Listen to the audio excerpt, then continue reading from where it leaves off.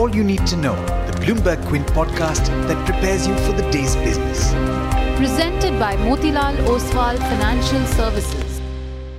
Good morning. I'm Alex Matthew and this is your daily morning update from Bloomberg Quint. It's going to be a busy week. Tomorrow, despite speculation, it could soon flesh out its plan for eventually adjusting stimulus.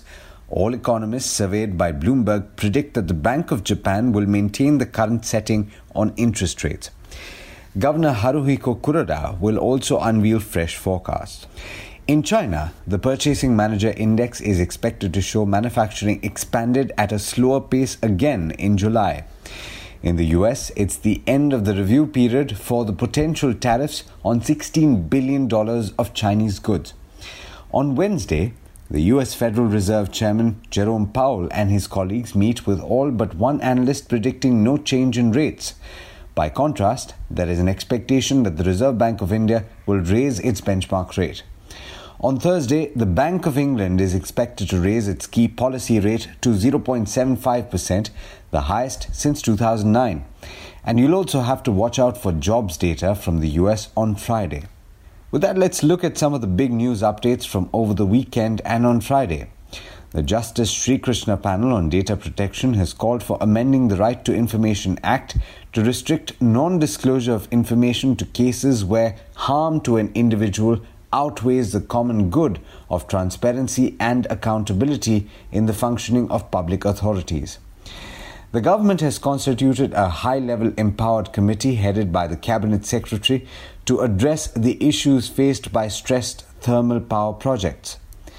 Foreign investors have put in over 1,800 crore rupees into Indian equities so far in July after pulling out funds in the preceding months.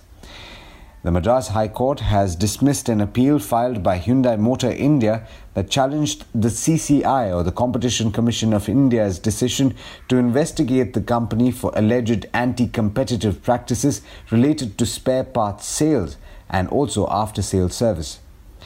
In international markets, the three early risers in Asia have started on the back foot. The Nikkei in Japan was lower by about 0.3% last I checked. It's now over to Darshan Mehta for the trade setup for the day in India. Good morning, Darshan. How's it looking today? Hi, Alex. Good morning, everyone. Lots of numbers today. In terms of results, Axis Bank, HDFC and Tech Mahindra will report numbers among the Nifty companies.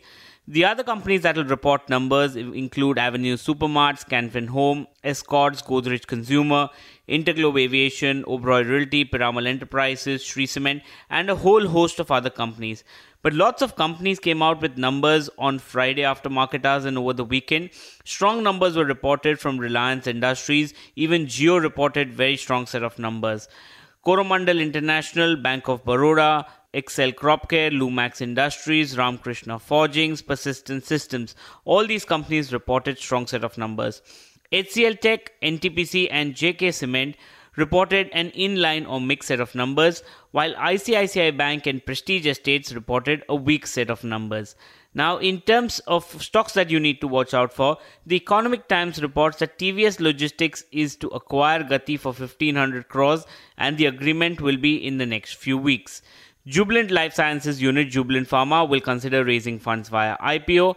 Pioneer Distilleries receives an order from the Maharashtra Pollution Control Board to stop all manufacturing activity at one of the units.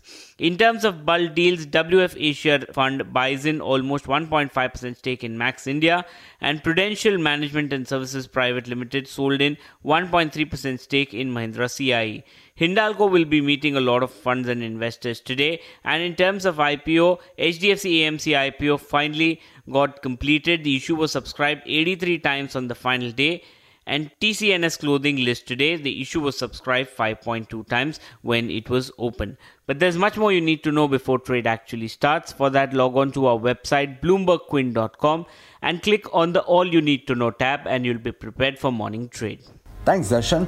Well, that's all you need to know going into trade today, and that's all we have for you on this podcast, but there's a lot more on the website, so do check it out. This is Alex Matthews signing off. Have a lovely day and a fantastic week ahead.